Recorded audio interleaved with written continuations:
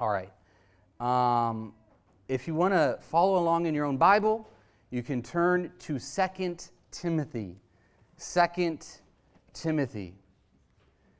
Now, if you've been with us, you know that this year what we did is we took a journey through the book of Acts.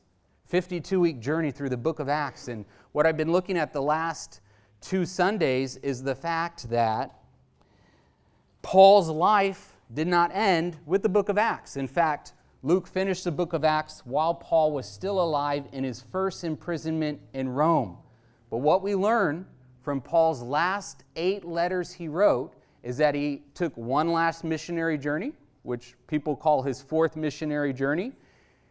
He wrote on that missionary journey the books of Titus and 1 Timothy from the town of Nicopolis, which is on the west side of Greece. And then soon after that, he was arrested a second time back in Rome, but this time his imprisonment was a lot worse, right? His first time, we're told at the end of the book of Acts, that people would come and see him in a rented house, that he only had one soldier attached to him, but he was training people every day, receiving people from out of town, receiving people from in the city of Rome. It was a great situation for him, and he knew that he was going to be released. In fact, the letters he wrote at that time in Philippians and Philemon, he says, hey, prepare a guest house for me because I'm going to come and visit you. And he did indeed visit those people. But this time, in 2 Timothy, he's in a much worse situation. This time, we're told that it was very difficult for anybody to find him. People had to search really hard to find him because he's in a much more dire situation. This time, we're told that he expects to die. In fact, he talks about in this letter how he's being poured out as a drink offering. The drink offering was the last offering that was given in the daily offerings at the temple. It signified a completion of something. He's like, my life is now complete. And so what does he do as his life is coming to the end, as he's fought the good fight, as he's kept the faith, as he's now finished the race? The last thing on his heart is to pour forth something to his main disciple. In fact, one he calls, as we saw last Sunday, his beloved son, the man Timothy. In fact, in Philippians he says, I have no one like-minded like Timothy. So when I send him to you, receive him. This Timothy guy, he had the same sort of heart. He had the same sort of character. He had the same sort of love. He had the same sort of purpose that Paul had. This was a guy that was with Paul at the beginning of his 2nd missionary journey and continued with him for about 15 to 20 years. And Paul had really poured into this man. And he sees, in essence, as he's about to be beheaded there in Rome under Nero, he sees himself as passing the torch of the faith and of the ministry to Timothy.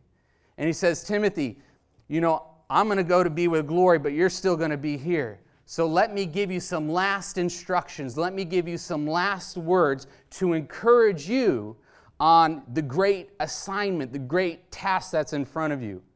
In fact, he calls Timothy, in his 2 letters, he calls him a youth. Even though we know that Timothy is probably 35 to 40 years old at this time, he calls him a youth, and he says, don't let anyone despise your youth. We know he was about 35 to 40 years old because he joined him when he was 20 years old, about 15 years earlier, on his 2nd missionary journey. So he's a younger man, 35 to 40 years old, and Paul is writing this letter to him. And let's pick up in 2 Timothy chapter 2 and see some of the last things that are on Paul's heart to impart to this beloved son in the faith. 2 Timothy 2, verse 1. He says, you therefore, my son, again he calls him his son, be strong in the grace that is in Christ Jesus. I just want to stop right there. I mean, we could do a whole message right there just on that. Be strong in the grace that is in Christ Jesus. The first point I just want to emphasize this morning is this: being strong in the grace of Jesus Christ must undergird all ministry. Being strong in the grace that is in Jesus Christ must undergird all ministry. You know, one thing that Paul is reminding Timothy of in both his first letter and his second letter is that Timothy had a very difficult task in front of him. In general, ministry is difficult, but the season in which Timothy was in which basically the entire world was erupting and falling apart. Israel was just being invaded from 66 to 70 A.D. Rome had just turned against the church with Nero going crazy and crucifying Christians and burning them as human torches. I mean, Timothy was in a very difficult season. People were apostatizing from the faith, leaving the faith. False teachers were infiltrating the church. And in light of all the world collapsing around him, Paul says that what he really needed to do was to be strong in the grace that is in Christ Jesus. Now, I tell you what, we think we have it bad today. And in some ways, you know, our world is a little shaky today. But Timothy had it a lot worse even. And if Timothy could be strong in the grace of the Lord Jesus when his world was shaking, so can we. You know, grace is not just for the beginning of the Christian walk. You know that? It's not like you're saved by grace, but now, you know, you got to just on your own effort and your own striving continue to live the Christian life. No, rather, grace is not only what brings us into the faith, but grace is what keeps us moving on course. Grace is what energizes us for the work that God is calling us to do. Grace is ultimately what helps us to keep the greatest commandment that Jesus gave us, which is to love one another even as He has loved us. We all constantly need to be reminded to be strong in the grace that is in Christ Jesus. We need to say, my position spiritually is in Christ Jesus, and Jesus Christ is in me. I have been crucified with Christ. It's no longer I who live, but Christ lives in me. The life I now live, I live by the faith of the Son of God who loves me. That's what it means to be strong in the grace that is in Christ Jesus. It's recognizing your union with Him. What is grace? It's just the undeserved favor, the unmerited goodness of God. And Paul is saying that is where your life has to be planted, Timothy, each and every day. Remember to be strong in that place. You know, Paul wrote in 1 Timothy 15:10, talking about his own ministry, and he was comparing his ministry to the other apostles, people like Peter and John and James and Andrew and all those guys. And this is what he says in 1 Corinthians 15:10. He says, "But by the grace of God, I am what I am. And His grace to me was not without effect. No, I worked harder than all of them." Can you imagine Paul saying that? I worked harder than Peter. I worked harder than John. Yet, now he clarifies, not I, but the grace of God that was with me. You know, the thing is the way we labor more abundantly, the way, you know, what is Acts, the book of Acts, all about? I've mentioned several times that the outline of the book of Acts comes off of Acts chapter 1, verse 8, where Jesus tells His disciples, He says, "But you will receive power when the Holy Spirit comes upon you. And you," meaning not just the apostles, but all the disciples, "you will be my witnesses in Jerusalem, in Judea, and Samaria, and to the ends of the earth." How are we going to be good witnesses for Jesus? How are we going to shine like lights in the world? By being strong in the grace that is in Christ Jesus. We can never remove ourselves from that realm, right? We need to be strong in His unmerited favor. We need to be strong in His unfailing love. The ESV translates it like this: "You then, my child, be strengthened by the grace that is in Christ Jesus." The Bible teaches that God resists the proud, but He gives grace to the humble. The humbler we become, the stronger we become, right? When I am weak, then I am strong. His grace is sufficient for me. His power is made perfect in my weakness, right? Timothy, humble yourself before the Lord and be strong in the grace that's in Christ Jesus. What does he say in verse 2? "And the things that you have heard from me among many witnesses, commit these to faithful men who will be able to teach others also." Let's stop right there. You know, this is really one of the themes in Paul's letters to Timothy, right? He's saying, Timothy, you have been gifted by God and appointed by God for some very important tasks. And one thing you're supposed to do is the things that have been committed to you, you're supposed to commit these to others, right? There's supposed to be a chain of discipleship happening. You're supposed to pour into the lives of others like I have poured into your life, right? The church is about, we constantly need to see others raised up under us, right? It was weighing heavy on Paul's heart in light of his impending death. He desired to see many leaders raised up all around the world so they could disciple others in the way of Christ. And in one sense, this is the duty of every Christian. We should have some person in our life, maybe multiple people, who we are seeking to build up with what we know about the Lord. Maybe it's your child, maybe it's your grandchild, maybe it's your friend, maybe it's your neighbor, maybe it's your coworker. You need to be rubbing off on them. Maybe it's someone new in the Lord who you know, and you say, let me help you in your walk with the Lord. Let's pray together. Let's get in the Word together. Let me encourage you. Some things I know about the Lord that will help you on your life, help you in your life. And, we're all in different places in our walk with the Lord, but all of us here do know truths that have transformed us, right? We know something about Jesus. And we should all seek to commit these truths to others. But Paul, of course, he's even more specifically dealing with Timothy's training of leaders. And Paul wants the men Timothy is spending time training to be faithful men. Meaning what? Meaning men who are full of faith, who are loyal, who are reliable. On top of that, he wanted Timothy to train people so that they would be able to transmit what they had also learned. He wanted to raise up many more Timothys under Timothy.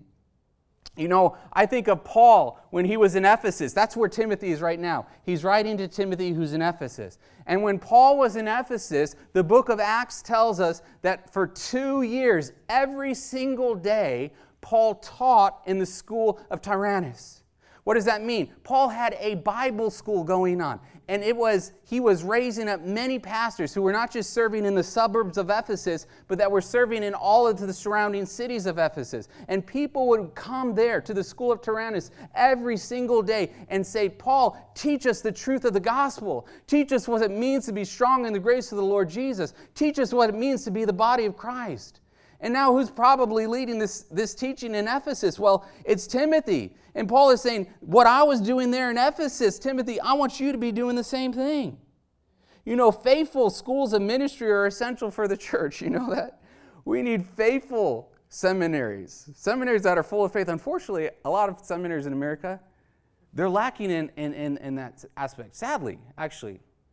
We need faithful Bible schools who will uncompromisingly teach the Bible and the gospel truth, right? We need churches that are filled with pastors and leaders who actually believe what they preach, right? And who can help their people rightly divide the word of truth, which is what we'll get into here in a moment. Look what it says in verse 3. Paul writes, "You therefore must endure hardship as a good soldier of Jesus Christ. No one engaged in warfare entangles himself with the affairs of this life, that he may please him who enlisted him as a soldier. And also, if anyone competes in athletics, he is not crowned unless he competes according to the rules. The hard-working farmer must be the first to partake of the crops. Consider what I say, and may the Lord give you understanding in all these things." So, Paul in his letters, right, he can only say so much. So he gives 3 images here of what the faithful minister in the church is to look like. And this is the second point I want to make. Point number 2. Christ's ministers are like professional soldiers, professional athletes, and hardworking farmers. Or they should be like this, right? Christ's ministers are like professional soldiers, professional athletes, and hardworking farmers. The first example he gives is that of a soldier. In fact, he says, Timothy must endure hardship as a good soldier of Jesus Christ. He already had compared Timothy's ministry to that of a soldier in his first letter, in 1 Timothy. There he wrote that Timothy was to wage a good warfare.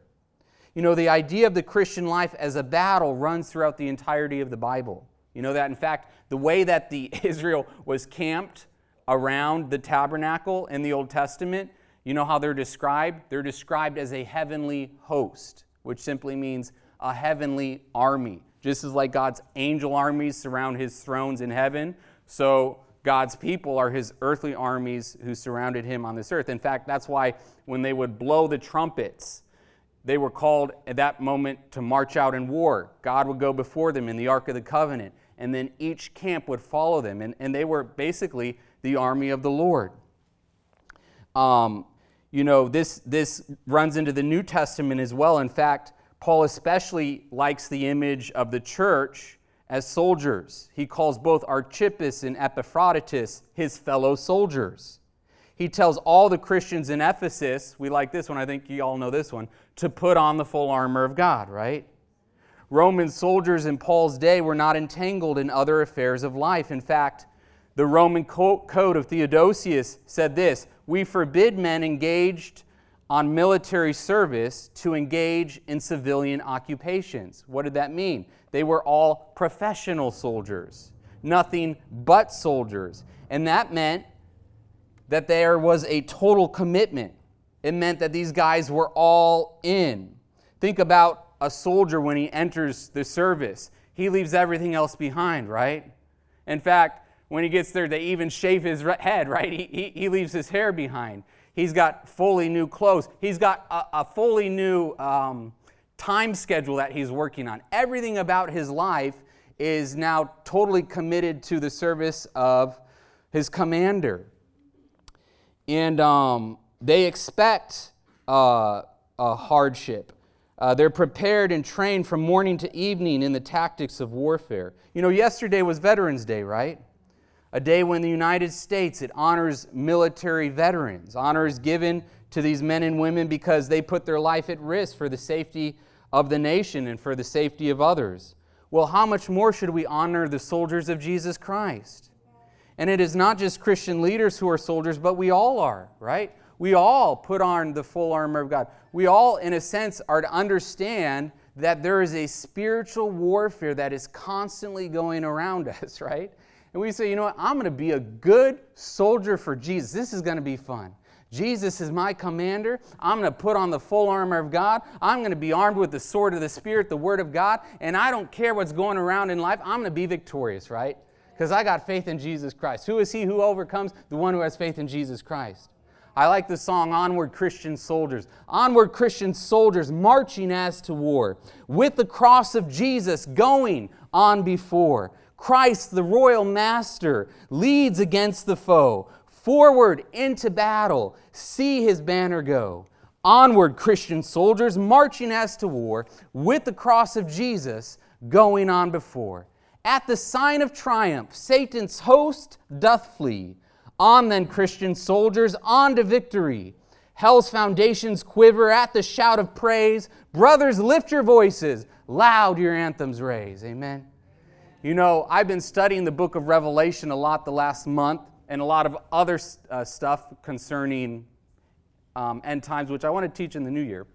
But one thing that I love in the book of Revelation is the picture of Jesus in Revelation 19. And it shows him going out to war. It shows him going out to battle, bright shining as the sun. And he's riding on a white horse. And there's a sword that's coming out of his mouth. Why? Because it's the word of God. It's defeating the enemies. And it says that behind Jesus, riding in victory, riding in his risen and resurrected state, it says that behind him, the armies in heaven, clothed in fine linen, white and clean, followed him on white horses. Amen. Who is that? That is his church. That is his body. That is his bride. That is you and me. We are the army of the Lord. Amen. And we follow our commander into battle. And just as the sword came out of his mouth, so the sword comes out of our mouth. And I tell you what, it doesn't matter. The enemy that stands in our way, he's defeated in the name of Jesus. Amen. Amen. You know, after he says, consider what a soldier is like, he says, consider what a professional athlete is like. He says, if anyone competes in athletics, he is not crowned unless he competes according to the rules. Now, he actually uses specifically, the term here is a word that specifically referred to professional athletes. And what I find interesting when we read Paul's letters is he uses examples from 3 different athletic events. He talks about track and field in Philippians and 2 Timothy. He talks about boxing in 1 Corinthians 9. He talks about wrestling in Ephesians 6. In fact, at the end of 2 Timothy in chapter 4, we'll see this in a few weeks, that he talks about how I have what? Fought the good fight. I have kept the faith. I have what? I have finished the race. He uses 2 examples there of athletics for his own ministry. And I don't know if Paul was a sports fan, but he certainly knew the world of sports was something people could relate to, right? I think especially, sports are big in America today, and I think people can relate to that as well. To Timothy, he says that an athlete isn't crowned unless he competes according to the rules. You know what this makes me think? It makes me think that Paul is reminding Timothy that he doesn't have the right to make up a new form of Christianity, right? There is no such thing as cafeteria Christianity, right? That I just kind of pick and choose the things I like from the Bible and say, well, these are my rules. No. Timothy was supposed to make use of all Scripture, right? For as Paul will say in the very next chapter, all Scripture is God-breathed. All Scripture is profitable to the Christian life. Let me draw a comparison to football here. How many here watch football? Anyone here watch football? Now, how many know that when your team scores, it's exciting? But how many know sometimes all of a sudden you see that you see the yellow flag, and you're, oh my, flag. We just scored an 80-yard touchdown. Now they just called holding, a silly holding call on this lineman or receiver, whatever. Now we have to come back all the way 90 yards. Well, that's what Paul is saying. You have to compete, right, according to the rules. In the same way, listen, in football, you have to compete according to the rules or else you're not going to win. So if we do things according to the flesh and not according to the Spirit, guess what? It's all going to be burned up. It has no lasting eternal value. But when we walk in Christ, when we walk according to the Spirit, when we live the life of love that He has given us, this has lasting value. The third example Paul gives is that of a hardworking farmer. He says the hardworking farmer is the first to partake of the crops. This reminded Timothy that the work of the ministry Timothy was in would require effort, like a farmer. It would require patience, like a farmer. And Paul reminds Timothy that he must be the first to partake, meaning if you have spiritual food to give someone else, guess what? You need to make sure that you've ingested it first. In fact, this is why when a preacher preaches, they first and foremost should be preaching to who? To themselves. In fact, whenever I preach as I prepare to myself, but even as I'm preaching, I know I'm preaching to myself. In fact, I'll go back, usually on Saturdays, and I'll re-listen to my sermon from the prior Sunday. Why? Because I'm preaching to myself, and I'm trying to remind myself, right? I need this word just as much as anybody else does. Another thing I think this has to do with is the Christian must first have the word rooted in his own heart if he's going to be able to give that word to others. When Paul is speaking of farming metaphors in 1 Corinthians, he says this, 1 Corinthians 9:14. He says, even so the Lord has commanded that those who preach the gospel should live from the gospel. I think one thing he's telling Timothy in terms of being a full-time soldier, being a professional athlete, and being a hardworking farmer, is he's saying, it's good for there to be full-time ministers in the church. In fact, that's optimal. And in Corinthians, he's specifically talking about hardworking farmers in 1 Corinthians 9, but he's also talking about those who officiate at the temple and give sacrifices and how part of the sacrifices were given back to them. And their ministry was a full-time work. It was a full-time job. And so Paul, he looks at that and he says, look, typologically, when we think about this in light of the gospel of Jesus Christ, God has commanded that those who preach the gospel should live from the gospel. How? So in that way, the gospel can thrive. The church can thrive because there can be ministers who can have that dedication that soldiers have, that dedication that athletes have, that dedication that a hardworking farmer has. So I'm sure that as Timothy is organizing the church there in Ephesus and the surrounding area, they are, allocating funds in a way to which that sort of thing could indeed take place. And the church could grow from that, that sort of administration. In 2 Timothy 2, look what he goes on to say in verse 8. Remember, so he just gave him these really, big images to think about. This was a hard task Timothy was called to. Then look what he does in light of that.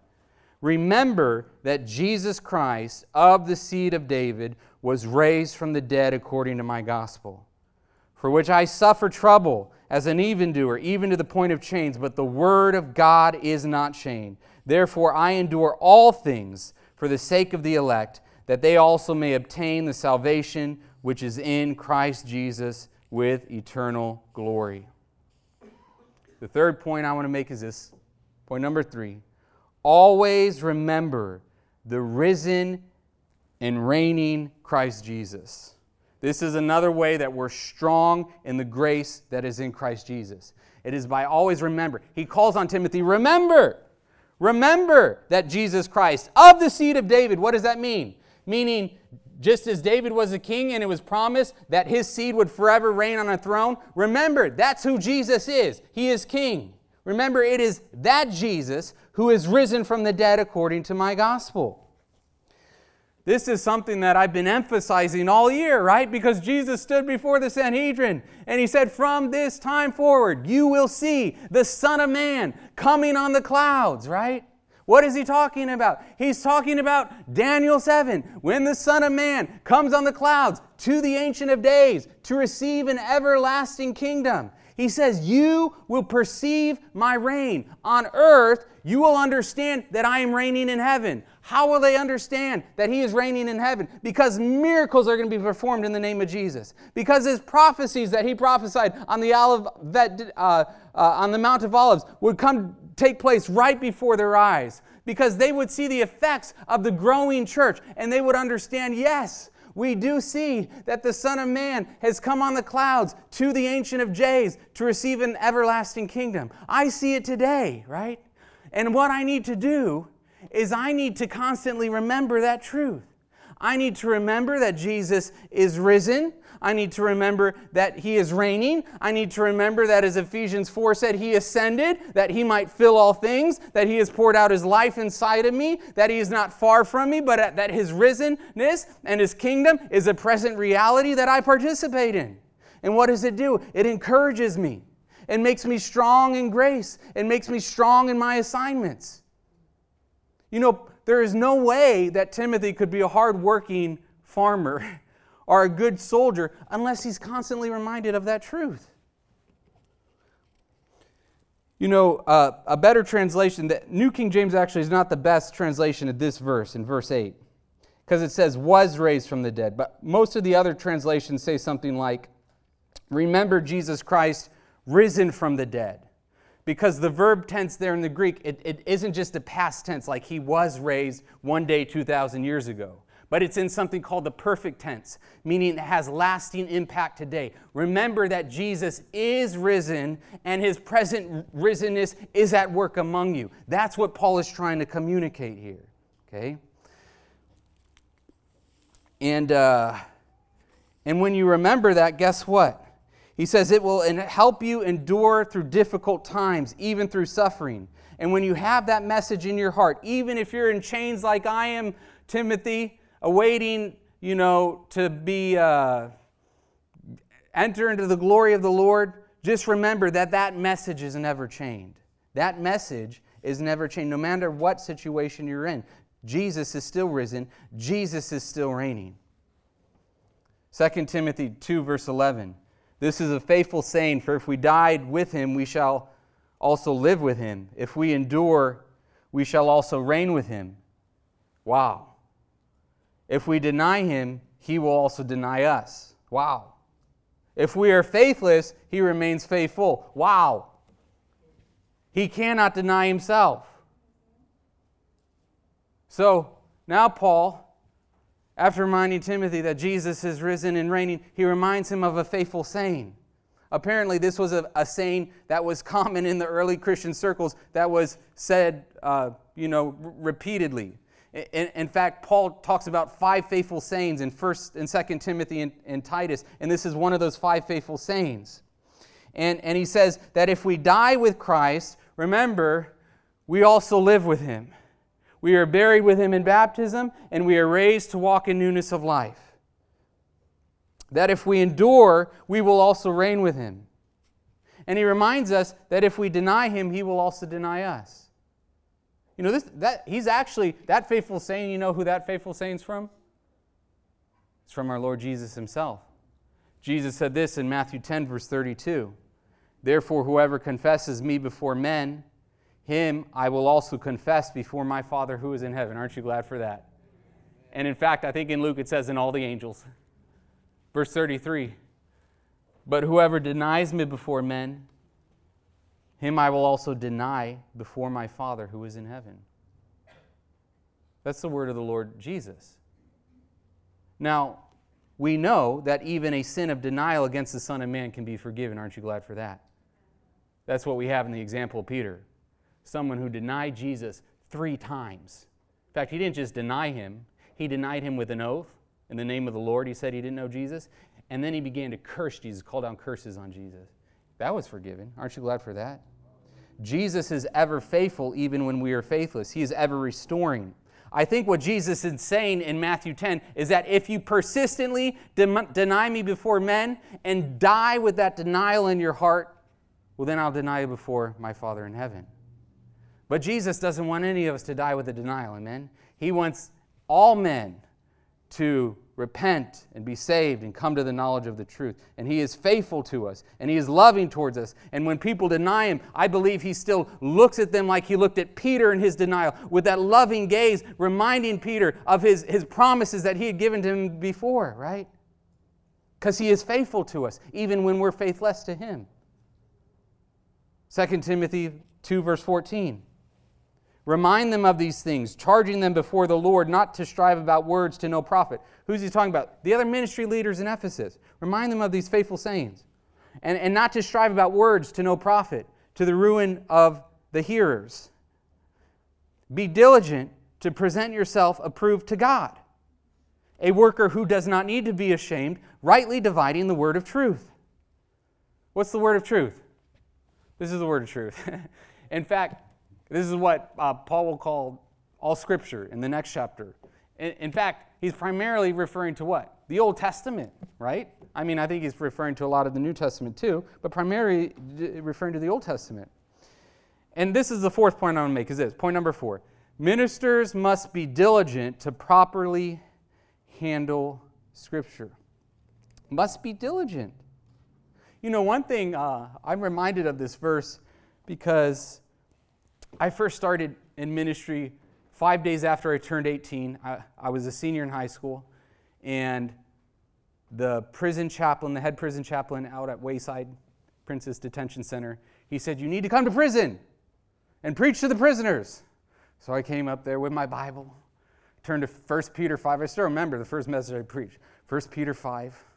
I preached for about, 10 minutes. It was really powerful. All the men, there were about 20 prisoners. I don't even know. Some of them were in there. They were waiting their sentences. Some of them, were up for murder, all sorts of things. And they all came around me and hugged me and prayed for me.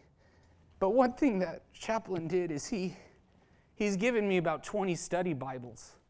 And at the beginning of every study Bible, he writes 2 Timothy 2:15. And he writes it in the King James, the old King James, which says this, study to show yourself approved, a workman that need not be ashamed, rightly dividing the word of truth. Here's the thing. Who are we supposed to show ourselves approved to? Approved to God. Approved to God. God's approval is the only approval that matters. It's not the approval of the congregation. It's not the approval of your family or your friends. It's not the approval of those who give the most money to the church, right? No, what matters is that the pastor seeks the approval of God. And they are diligent to be a servant of God in ministering that word to others. You know, it's very tempting, like Paul says here to Timothy, it's tempting for a minister to get sidetracked with words that don't profit man.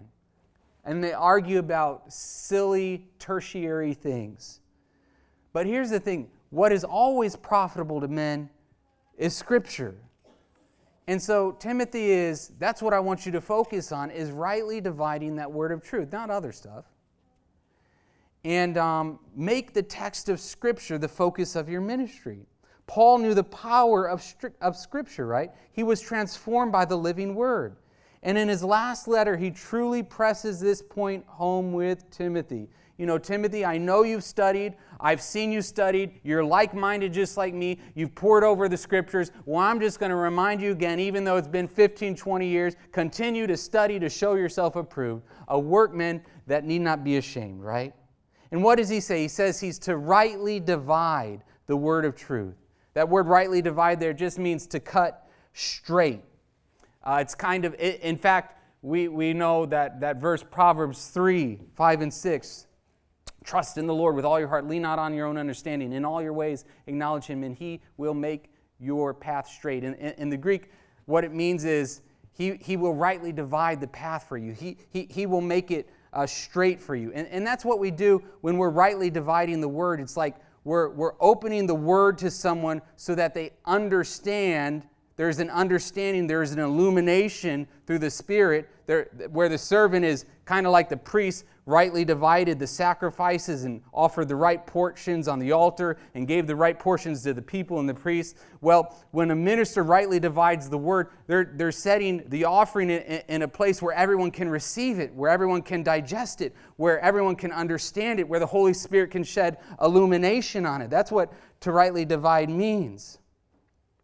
And you know, guess what? This isn't always an easy process. In fact, Peter says in his letter in 2 Peter, he says some of the things Paul wrote are hard to understand. That's why we need to be diligent, right?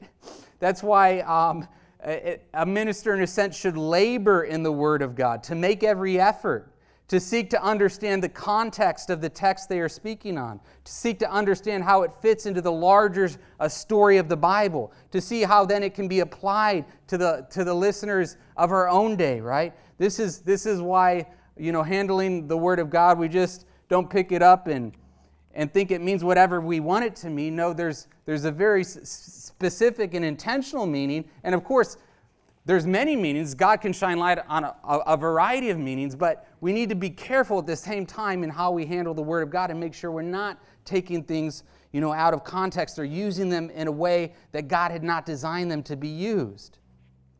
What does Paul go on to say in verse 16? But shun profane and idle babblings. Okay?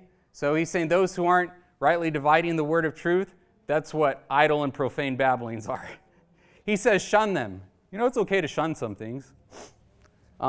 Shun profane and idle babblings, for they will increase to more ungodliness, and their message will spread like cancer. You know, a lot of times people like profane and idle babblings. It like tickles our ears, right?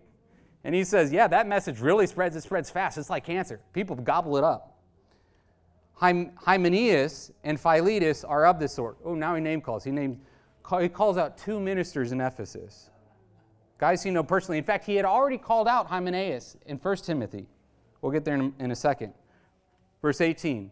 Who are strayed concerning the truth, saying that the resurrection is already past. Well, that's interesting. We'll talk about that in a moment. And they overthrow the faith of some. Nevertheless, the solid foundation of God stands, having this seal, the Lord knows who are His. Now he's quoting from the book of Numbers. And let everyone who names the name of Christ depart from iniquity. Okay, so he calls 2 guys. In fact, Hymenaeus, in 1 Timothy 1:20, he had already said that he had delivered that one over to Satan. It's the same language he uses for the man who was sleeping with his mother-in-law in 1 Corinthians chapter 5, that he handed that one over to Satan. What does that mean? That's just a language to say that he excommunicated him from the fellowship and the life and the worship of the church. He said, you are no longer welcome here until you repent. You're no longer welcome here. That false teacher, Hymenaeus, sorry, you're excommunicated from this fellowship, from this congregation. You're no longer welcome here until you repent. And what exactly was this guy saying? Well, he was saying, according to Paul, that the resurrection is already past. Now, that kind of sounds bizarre to us. Like, how were a bunch of people believing that the resurrection already passed? Like, wouldn't that be visible? I think that's what most of us think, right? Wouldn't the resurrection be visible? Wouldn't it be obvious if the resurrection had already passed? Well, I think we're not told exactly what these guys meant by the resurrection had already passed. I think most likely what they were teaching is that the resurrection was solely about a spiritual regathering of his people, kind of like how Ezekiel 37 talks about how an army of dry bones are raised, and it has this idea of a people who are in exile coming back to the promised land through the power of the Holy Spirit. So they see sort of the gathering of God's people through the power of the Holy Spirit in the church as sort of all there is to the doctrine of the resurrection. And that might be an aspect of what the resurrection is. It is, and in fact, in this life when we believe in Jesus, we are told by Scripture that we move from death into life. That is the first resurrection when you come to believe in Jesus. But how many know the Bible also teaches about a second resurrection, right? And I think that's what Paul is saying, is that these guys were only affirming a first resurrection, but they weren't affirming a second resurrection. And by doing that, they were overthrowing the faith of some. Aren't you glad there will be a second resurrection? What do I mean by that? What I mean by that is, as Romans 8 says, all of creation is groaning for the liberation of the sons of men. One day, all decay, all death, all disease, all thorns, everything about the curse that is still a part of our world, God will fully liberate it. One day, death will be thrown fully into the lake of fire, fully destroyed forever, right? Not just spiritual death, but physical death. One day, our bodies, as 1 Corinthians 15 affirms, one day we will be raised glorious like Jesus Christ. And that's an aspect of something that is still future. Has there been a spiritual resurrection take place? Yes, but that's not the only aspect of what resurrection means, okay? Look what he goes on to say in 2 Timothy 2, verse 20. But in a great house there are not only vessels of gold and silver, but also wood and clay, some for honor and some for dishonor. Therefore, if anyone cleanses himself from the latter, he will be a vessel for honor, sanctified and useful for the master, prepared for every good work. I think he's saying, listen, there's always going to be Philetuses and Hymenaeuses in the church. There's always going to be wolves in sheep's clothing. Jesus told several parables in Matthew 13 how there are tares in the wheat field and they look the same. But guess what? At the end of the age, the Father will fully divide who is the wheat and who is the tare. He's saying the kingdom is like a dragnet, and it gathers everything because it's a giant net, and it pulls everything in its path. It pulls to the shore. And ultimately, it's God who will sort out, who's the true sheep and who's the wolf in sheep clothing. Sometimes we can know because they make themselves plain. And Paul says, yeah, you deal with that Hymenaeus and you deal with that Philetus. If they're a false teacher and their teaching is spreading like cancer, you deliver them over to Satan like I did, Timothy. You got to have the courage to do that. But in another sense, there might be people who just weaseled their way in, and God will just separate them out at the end. Okay? Verse 22. Flee also youthful lusts, but pursue righteousness, faith, love, peace with those who call on the Lord out of a pure heart. But avoid foolish and ignorant disputes. He's constantly reminding him of this, even in 1 Timothy. But avoid foolish and ignorant disputes, knowing that they generate strife. And a servant of the Lord must not quarrel, but be gentle to all, able to teach, patient, in humility correcting those who are in opposition, if God perhaps will grant them repentance so that they may know the truth, and that they may come to their senses and escape the snare of the devil, having been taken captive by him to do his will. Paul still had a heart for these people. He wanted them to be delivered from, the traps of Satan. In fact, in 2 Corinthians 5, when he delivers the man who's sleeping with his mother-in-law, when he delivers him over in Satan, he tells them why. he tells them, for the destruction of his flesh, that his spirit might be saved. In fact, and then he quotes from Deuteronomy, and he says, purge the wicked one from among you. Purge the wicked one from among you is quoted in Deuteronomy 5 times. It has to do with capital offenses. That whenever someone had a capital offense, of course, that means they were put to death. Well, Paul, he applies that old covenant principle in the new covenant this way. He says, yes, we're putting them to death, but we're not putting them to death. We're putting their flesh to death. How? By handing them over to Satan. They're going to realize real quick they need the church. And when they realize that, guess what? Their flesh is going to be destroyed. They've had the real good death penalty, and their spirit's going to be saved. Okay? That's the same sort of desire that Paul has for Hymenaeus and Philetus. It is a redemptive death penalty. That's what the new covenant does, right? It turns some of that old covenant death penalty into redemptive death penalty. All right. Well, we're going to end the service with two very exciting things. We have a testimony, and then we have a baptism. Amen? So I just want to remind you of what we've learned. We're to be strong in the grace of Jesus Christ. All right? The grace of Jesus Christ must undergird all our ministry and all of our witnessing. How many know that? Christ's ministers are like professional soldiers, professional athletes, and hardworking farmers. We are to always remember that Jesus Christ is risen and that Jesus Christ is reigning and that we have no reason to be down or to fear, but we, in fact, can fulfill the task that God is fulfilling us to fulfill. And lastly, ministers must be diligent to properly handle Scripture. We must rightly divide the word of truth. We just can't make Scripture say whatever we want. No, Scripture actually, it has an intent, it has a meaning, and we're called to rightly divide it and apply it in a way that brings life. So I want to invite Letty and Hope